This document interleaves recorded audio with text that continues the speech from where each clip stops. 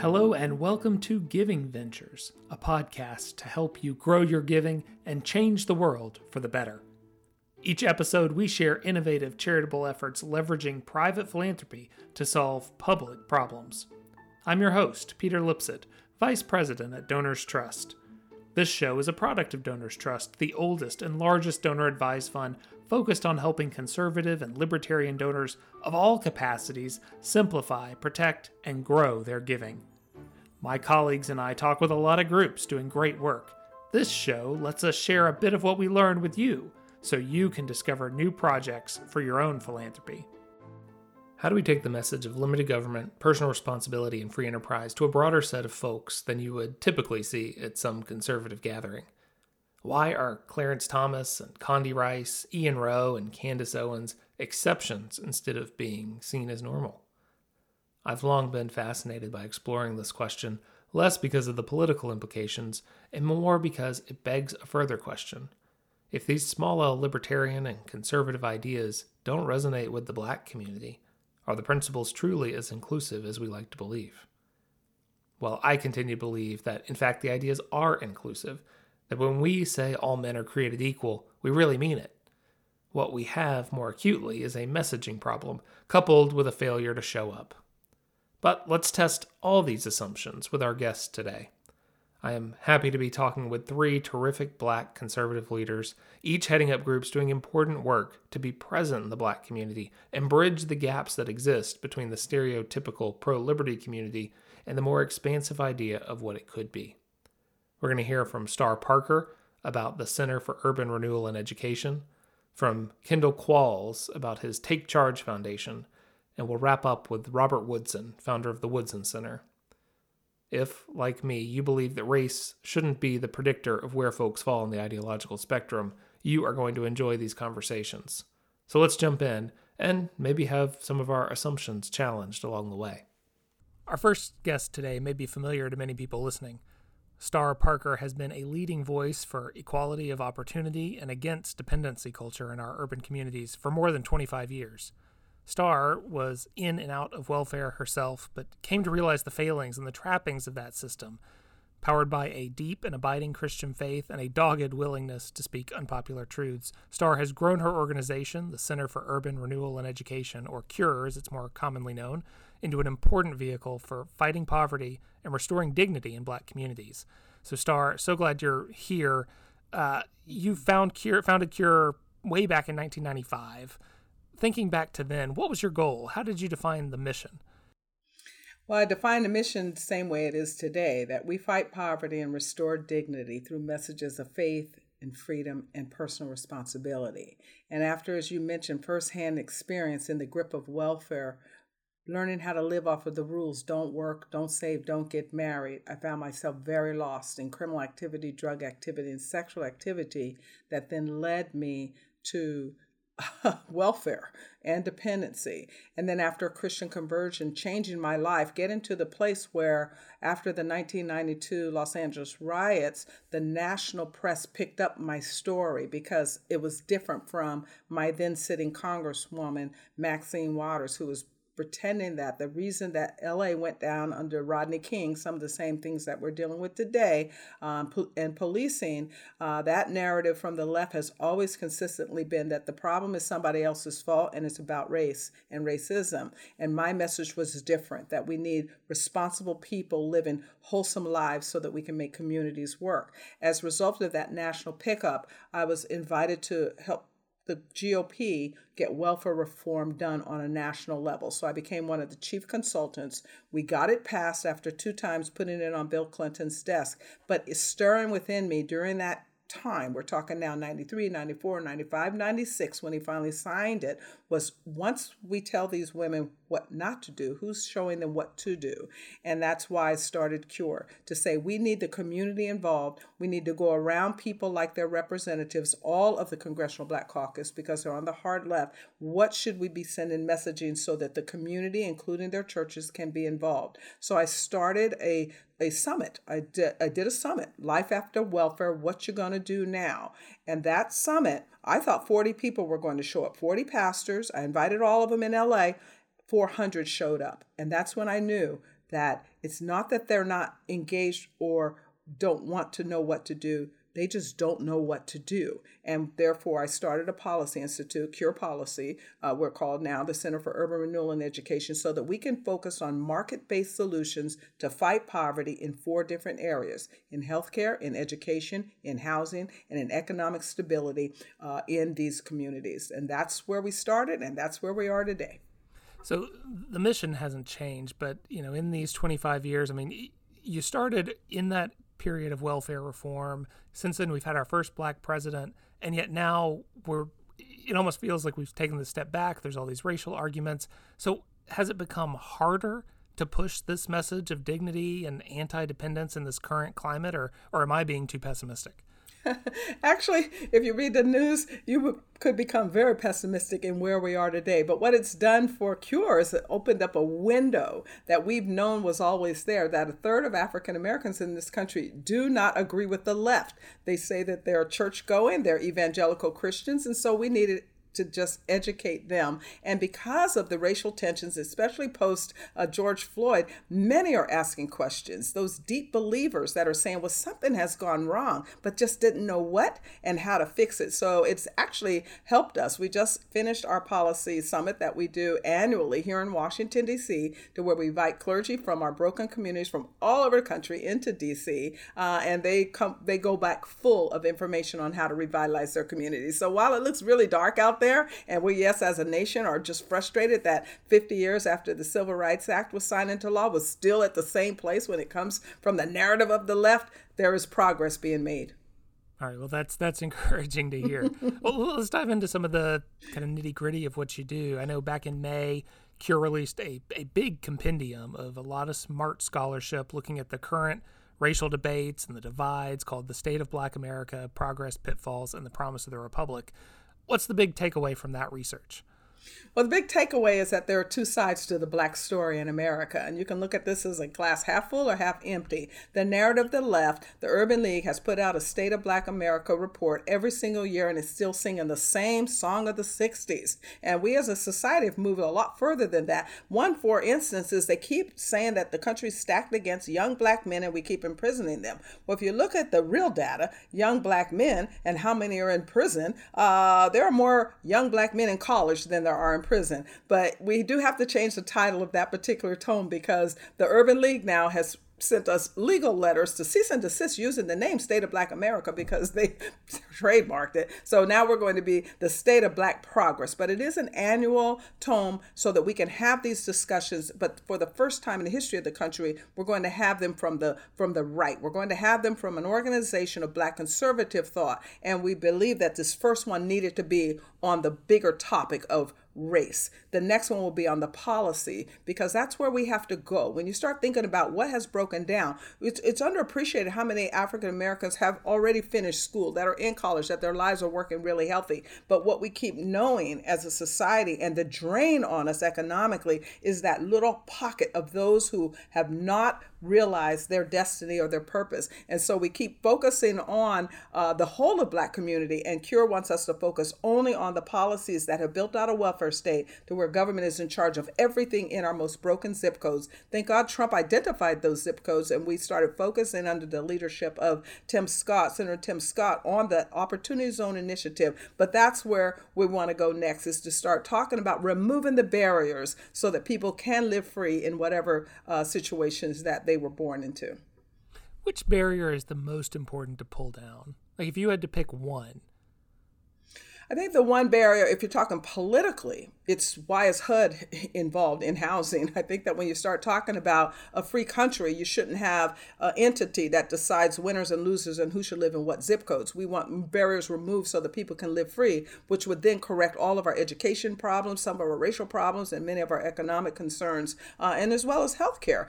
When you lock people in certain zip codes and nothing in those zip codes work, then it spills out to the bigger society. But if you're talking about just in general population, what is the biggest barrier? I think one of the biggest barriers, especially from the right, is this non-belief that people have the capacity to self-govern. This gets back down to our founding principles, which will not work if we don't believe that everybody has the capacity to self-govern, to bring something to the table, to be responsible with the choices that they make and build a maybe not rich life, but a comfortable life. And once we as a society believe that everybody can self-govern, then we will remove all of these governmental barriers that have come out since the war on poverty so that people can start over and live the life and play the hand that they were dealt.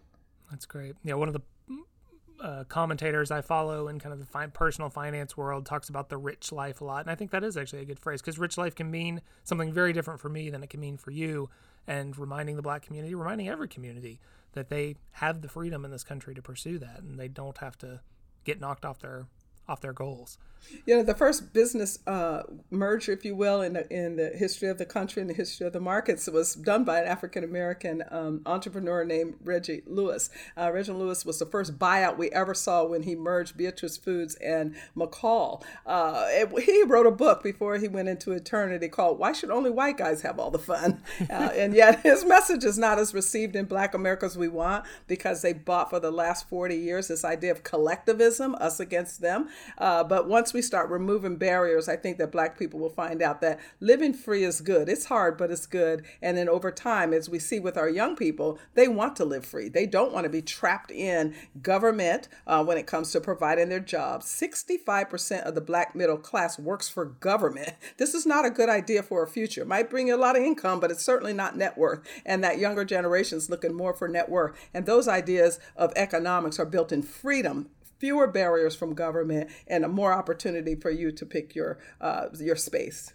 That's an astonishing statistic about the number of Blacks in government. That's amazing. The middle class, yeah, every level, whether it's federal, whether it's state, whether it's county, whether it's correctional officer, whether it's teacher, whether it's post office. It is good work, I suppose. But as many of us know, government is disproportionate to what the economy should look like. They should not be taking so much out of the economy as government. This is a free society, and government's role is to protect our interests, not to plunder us, not to pursue us, and certainly not to go hire IRS agencies to make sure we're paying something called a fair share so that they can expand themselves and become number one employer in the country. I want to talk about one other place where you guys are doing a lot of work right now. That Dobbs decision came out of the Supreme Court. It was a big one across the movement, important one for CURE. Talk quickly about how you're engaging in this abortion issue.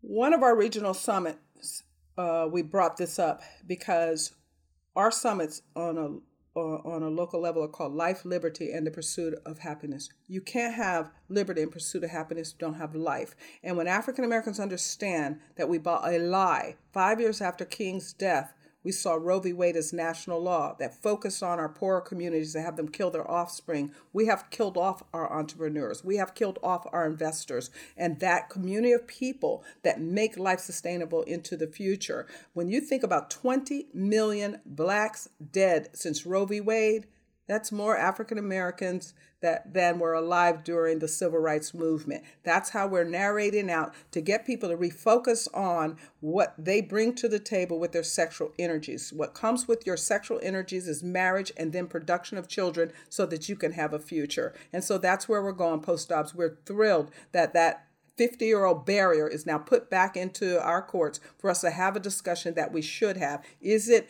good for you to kill your offspring? And Blacks are very open for this discussion, including their church leadership. So that's where we're going. But it does mean a lot of time between, that those that are going to be called mom next year and those that are going to be married the year after. And so we have to just keep the wind in the sail of those that know that what happened in the Dobbs decision is good for the country and for our culture.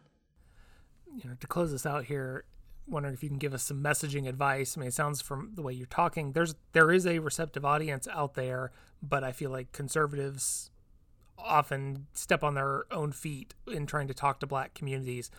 Are there things that conservatives out there can do to better engage with Black communities, or better ways to articulate the message of liberty and freedom, et cetera, and not just articulate it, right? We don't want to just tell people what to do. We want to actually engage them with it and get them excited about it. I think that what conservatives can do is read Booker T. Washington and Frederick Douglass to find out that Black people can self-govern. I think one of the barriers there, again, even with conservatives, is they don't believe that people have the capacity in their existing moment to self-govern. They don't believe it. When we ran billboards during the George Floyd cure, we had billboards up in many of our poor communities that just said, you're really tired of poverty, then finish school, take any job, get married, save and invest, give back to your community. Black Lives Matter's forced Clear Channel to take those billboards down.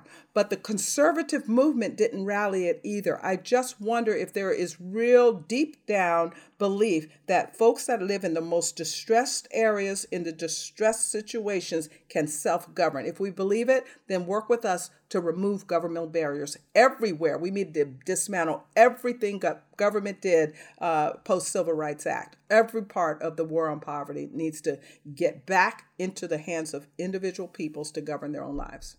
Well, that is a powerful charge, a powerful call to action, a good place to end. Star, this has been delightful to talk to you about you and the work CURE is doing. Thank you so much. You're so welcome, Peter. Thank you for having us be involved in your work here as a podcast.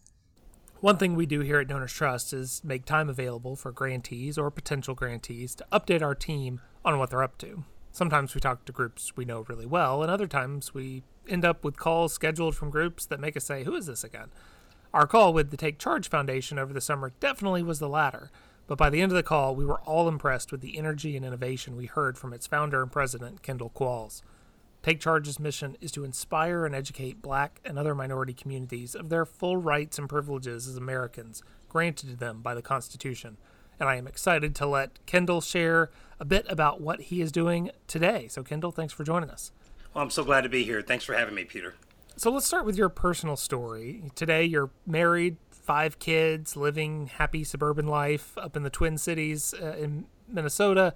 Yet you are the product of a single mom in Harlem. All 3 of your siblings have spent time in jail. They never finished high school, unlike you, who stayed out of jail, finished high school, went on to college. How did you get from there to here? Yeah, so let me just qualify that. Yeah, I grew up with my single mom, but my mom and dad divorced when I was very young. And I lived my early childhood years, 1st grade through 5th grade in Harlem in the late 60s, early 70s. It was just a mess. My mom, she didn't want to be nothing but a mom to raise her kids, and her life changed, and we landed in a place that was just rough and terrible at the time. My older sisters and brothers were getting absorbed in the street culture. So my father came and got me and my younger brother to live with him in Oklahoma. He was a drill sergeant in the Army. So as you come in your teenage years, you don't get into trouble when your father's a drill sergeant. So that's number one. So that saved literally to help the trajectory of my life. But I would always go back and visit my mother and siblings in the summers. And what I saw was a stark contrast to what my options were growing up with my father. There was an off-ramp. There was an exit ramp to get a better life. And I had part-time jobs. I worked through school to pay for college. I was in the Army Reserves when I was in college. And when I graduated as a 2nd lieutenant in the Army, served 5 years in the Army, served in South Korea.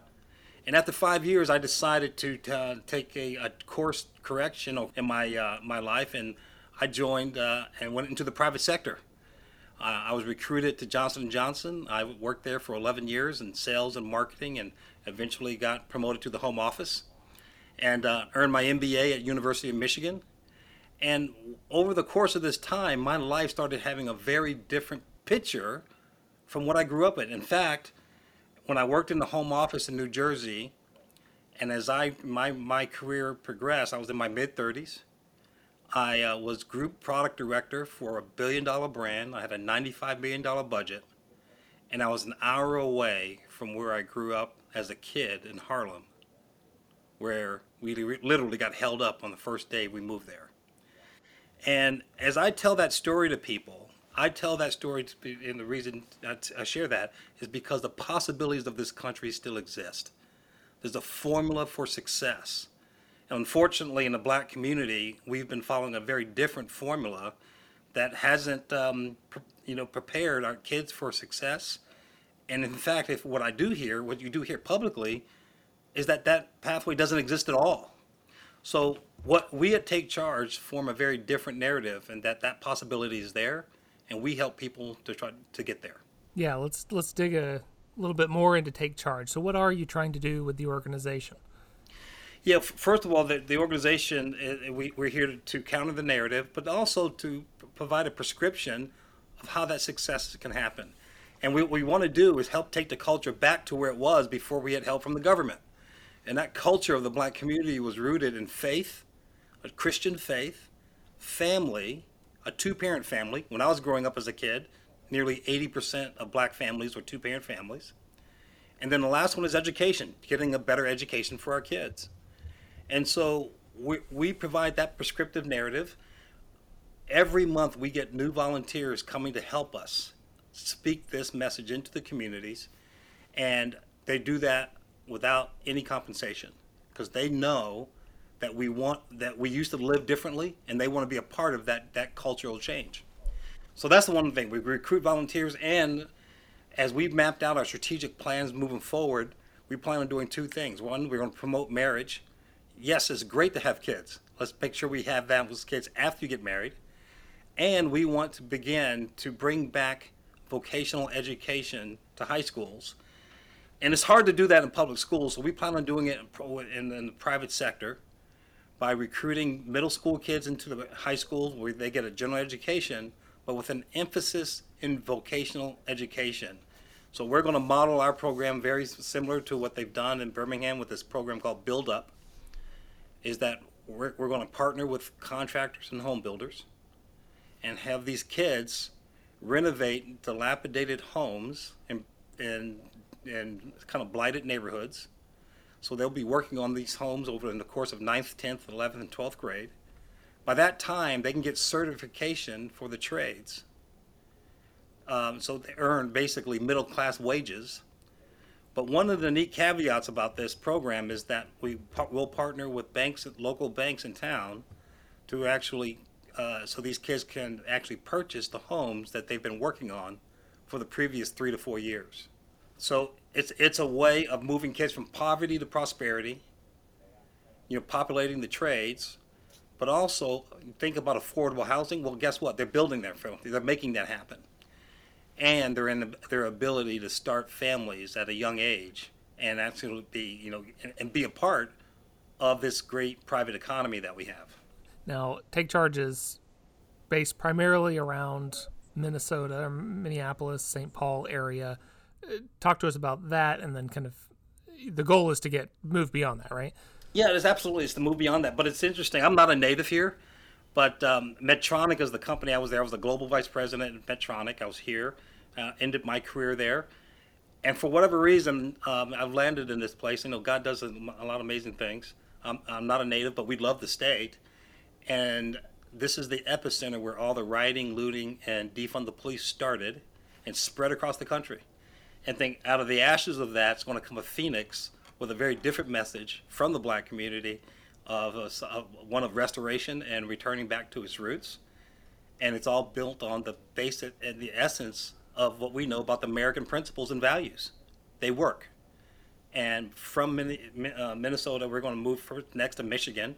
One of our volunteers and members there is a U of M grad. He's a chemical engineer, and that's going to be one of our first states we're going to move out to, and from there even broader beyond that.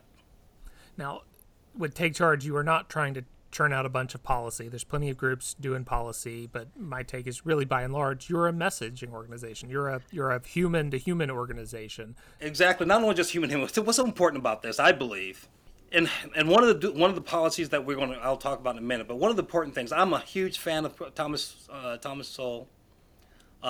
We partner closely with the Center for American Experiment. In fact, they're right across the hall from us in our building.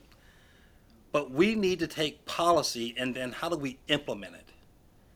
In this situation in the black community, we need to very similar in the medical community. It's really do one, show one. I think this is like show one, do one, and teach one. That's basically it.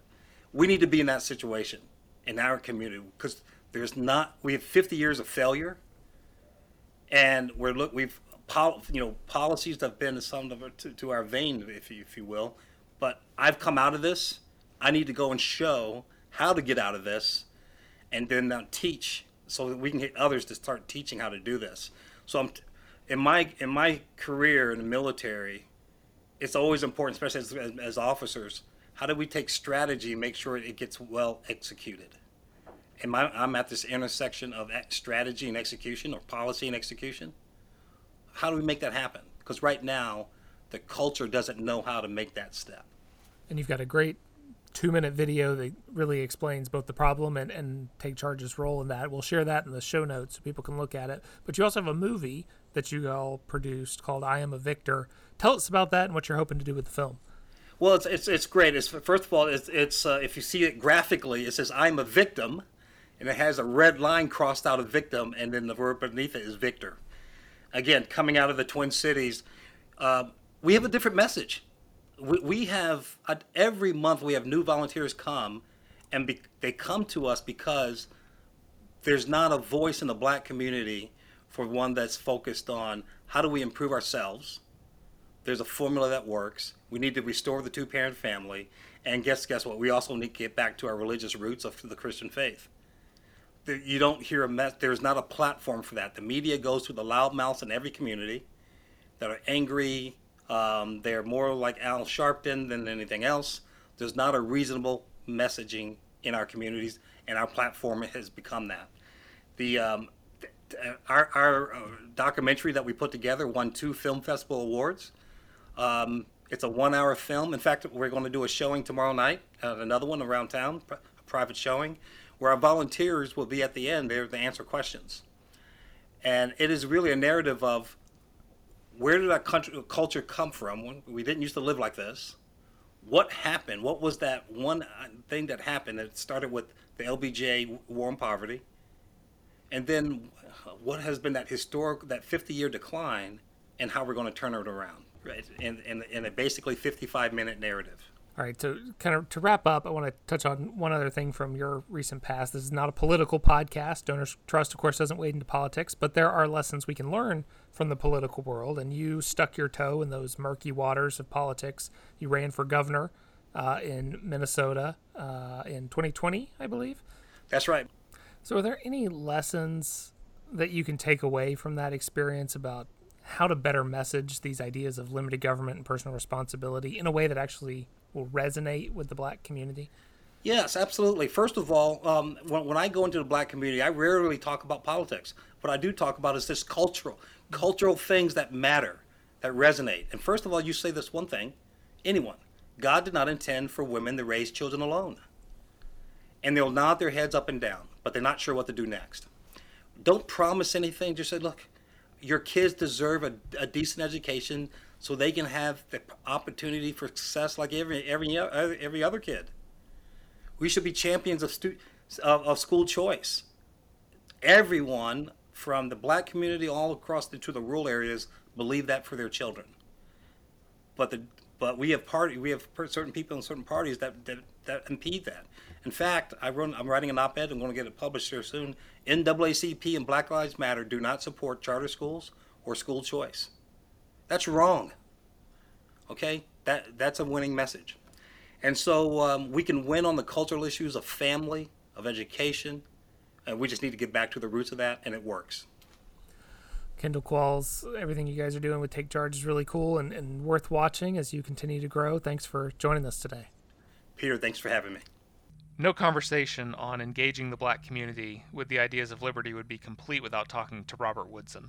Bob has a history in the civil rights movement, spent time at the American Enterprise Institute, among other things, all before founding the Center for Neighborhood Enterprise in 1981.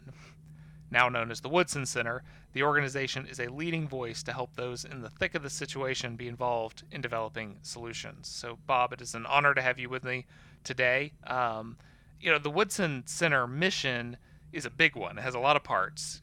To quote you, it's empowering community-based leaders to promote solutions that reduce crime and violence, restore families, revitalize underserved communities, and assist in the creation of economic enterprise.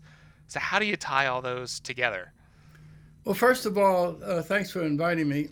The Woodson Center is committed to demonstrating that the problems of poverty and violence that is wreaking havoc in low-income communities, that solutions exist. And so part of what we do is try to demonstrate, we take a retail approach to it. We go into one troubled community and identify a set of problems, but recognizing that there are healthy elements within that community already working on the problem. And what I do is, and we do, is come in and find those healing agents, build on what they do, like a venture capitalist without capital. We bring resources, but we also bring knowledge about how to take what's working in microcosm and expand it so that it heals more people.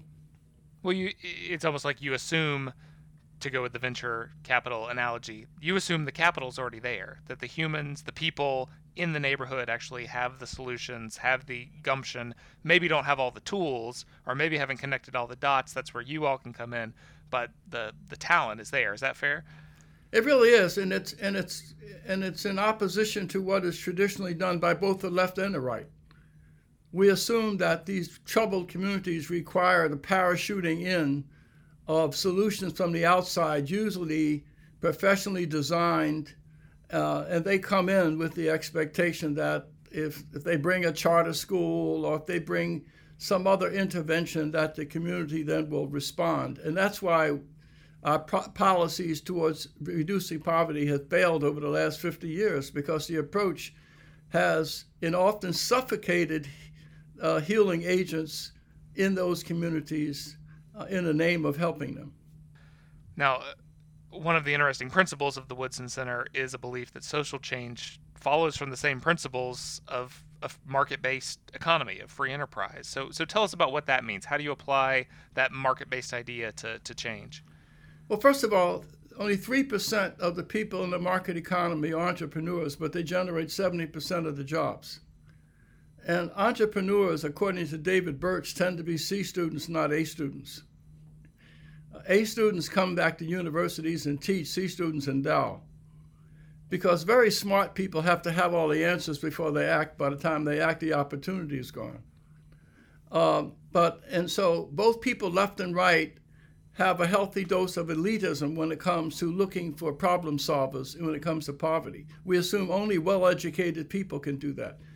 But we, adopting market principles, we go in and look for the untutored Josephs that have the moral authority and the trust of people in those communities and the ingenuity to come up with creative ways to promote redemption from within the community, maybe starting with a small group of individuals who are able to expand their influence to others in that community, and together they represent a source of restoration and reclamation in that community. Now, you have a number of programs under the umbrella of the Woodson Center. We could probably do a 3-hour podcast trying to unpack them all, but let's go through a couple of them and dig into them. I want to start with the Voices of Black Mothers United, which, as I understand it, speaks to the families shattered by violence, which happens all too often in some of these urban communities, maybe even more so recently. What's the vision for that program? What are you trying to do there? Well, first of all, the leading cause of death of young black men and women is violence. And yet, people on both the left and the right, people on the left, Black Lives Matter, claim, well, it's racist, institutional racism, and it's the police are agents of oppression, and therefore defund the police. What we do is we go to the people who are suffering the problem, the mothers who lost children, and let them speak for themselves. 80% of the black community poll does not support defunding the police, but you never know that listening to the so-called representatives. And so those mothers, we have brought them together by the thousands so they can speak for themselves. And they are taking steps to unite with the police, partner with them, providing help and support for mothers who have lost children, because a large percent, 35%, 5 to 6 years after the loss of a child, ends up committing suicide or die from what they call broken heart syndrome. Wow. And so a lot of Sylvia Bennett Stone, who leads that effort, has worked with 5 homicide departments around the country by getting some of the moms actually employed by the homicide divisions. And so they build trust between the families of deceased kids and the police. And as a consequence, many more of those cases in those cities have been closed because people report the killers. And so there are concrete things that the moms are doing, not only to provide aid and comfort to one another, but to work with law enforcement to improve and prevent violence in those communities. Yeah, are you seeing market improvements in the communities where you've really taken this program in strong? Absolutely. We have one that was profiled on PBS 25 years ago in the area of Washington called Benning Terrace. It was 55 murders in a 5 square block area in 2 years. The police were afraid to go in there. And I have been working with a group called the Alliance of Concerned Men. These are 5 men who spent time in prison, but Christ touched their lives and they became redeemed. And I trained them, and they went up in that community and brought those just 16 young men who were the warring factions to my office. We negotiated a peace treaty, and then we directed them, they went back into the communities to repair the buildings, working for the Housing Authority. And as a result of our intervention in there, we went from 55 murders in a 5 square block area in 2 years down to 0 gang murders for 12 years. Wow. So another program that some listeners may have heard about, certainly it's in the news a lot more, is your 1776 Unites program, which pushes back against the newly vogue narrative around the 1619 Project. How are you using that program to push back on this idea of America being a fundamentally racist nation?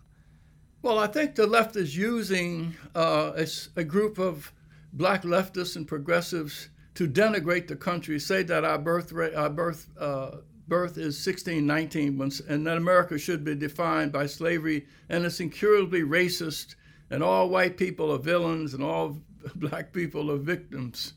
And so this poisonous narrative has now insinuated itself into corporate American schools.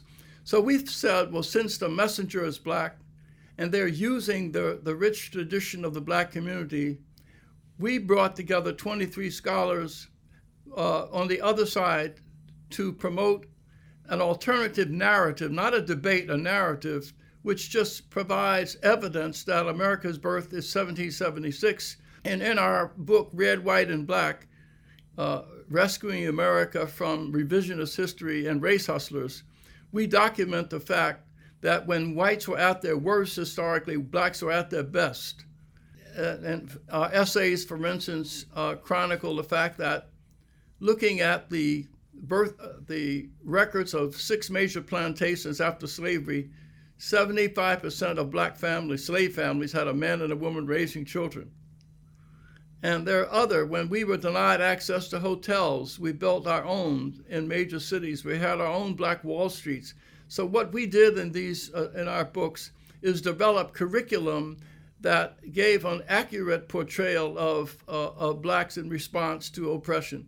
Black America has never been defined by slavery or Jim Crow, but we have been defined by our opposition to it through self-determination and compliance with the virtues and values of our founders. And so we had 50,000 downloads on our curriculum in 1 year. 50,000. Wow. Yeah, from that work, from the work you're doing engaging in the community, it just seems that there are so many opportunities for those who believe in liberty and free markets and small government to engage in the black community, in urban communities, and that I think go missed. There's missed opportunities there. Are you optimistic that we can have a broader conversation there across races and really towards a more colorblind society? I am, but I say to my friends on the conservative side, we must do more than write papers and go on Fox and complain about what the left is doing. We must join in common community with low-income leaders because they are the ones that are demonstrating through their actions the importance of the values of our founders. as I said, people want to see a sermon. They don't want to hear any more sermons. And I think people like Dick Riordan, who became the first Republican mayor of of Los Angeles back in 1990. What Dick Riordan, a white conservative businessman, 2 years before he declared for office, he went into East LA, worked with low-income Hispanic leaders to ask what they needed to address their problems. And he built, along with some friends, the Riordan Center, a first-class facility so that they would have a place to reside. And only after he planted charitably and he harvests politically. But you don't harvest and plant in the same year. And when he ran for office, he was the first Republican in 35 years to win. And he got reelected with 60% of the demographic there. Because not only did he deliver on his promise, but he also continued his relationships with people. You would think that other conservative politicians would have Dick Riordan at front and center at all their They don't. He's been ignored. You don't hear his name. And so one has to question the sincerity of people. And so my challenge is to everyone. That's why my politics is radical pragmatism. Most Americans want to support policies that work, regardless of the ideological package they come in. Well, you certainly live the sermon every day, and we are thankful for you, thankful for the work that the Woodson Center is doing. Robert Woodson, thanks for joining us today. Thank you. As I was putting this episode together, I had a really terrific conversation with Devin Westhill. He runs the Center for Equal Opportunity, which pursues the idea of a colorblind society. And telling him about what we were going to be covering here, he challenged me on the idea of what I even mean when I say, quote, the black community. His point, and it's a fair one, was to remember that blacks in America, just like whites or Hispanics or any racial group, are not monolithic. Indeed, we don't need the whole black community to join hands with us in the fight for limited government any more than we would try to win over the whole of the white community. Rather, those of us passionate about conservative principles and libertarian ideals should make it clear we are fighting for principles and want to make common cause with anyone who shares those. We'll leave it to those on the other side to try and make a race-based case for affiliation. We know that ideas can win the day, and that we can invite individuals to join communities based on the strength of those ideas. Isn't that the message we heard from today's guests? When Star Parker reminded us that anyone and everyone has the capacity for self-governance, and that spreading that knowledge is a path towards overcoming government dependency and overreach? From Kendall Qualls, we heard how he connected with voters and now with communities about the ideas of faith and family and a relentless pursuit of a better future. And he found receptive audiences. But perhaps most important is the message about showing up from Bob Woodson. Expanding the base of those committed to conservative ideas doesn't come from more white papers, but by being in common community, by letting people, as he said, see the sermon instead of just preaching. So how can we be that sermon? It starts by understanding why we think smaller government is better and why personal responsibility isn't a bad thing. We have to articulate the strength and power of the free enterprise system and the importance of personal freedoms. Your philanthropy is an important part of living that sermon as well, putting your money where your passions are. I'll have links to the websites for Cure, Take Charge Foundation, and the Woodson Center, all in our show notes, just like we always do. And if the work of one of them speaks to you, well, I hope you'll consider a gift. I will close with something that Ian Rowe told me when I bumped into him the other day. We talked about Ian back in episode 21. He is the epitome of the happy warrior, and he reminded me that in all things, people should have courage. So let's put our chin up with the confidence of the power of our ideas. Have courage. Let's talk more soon.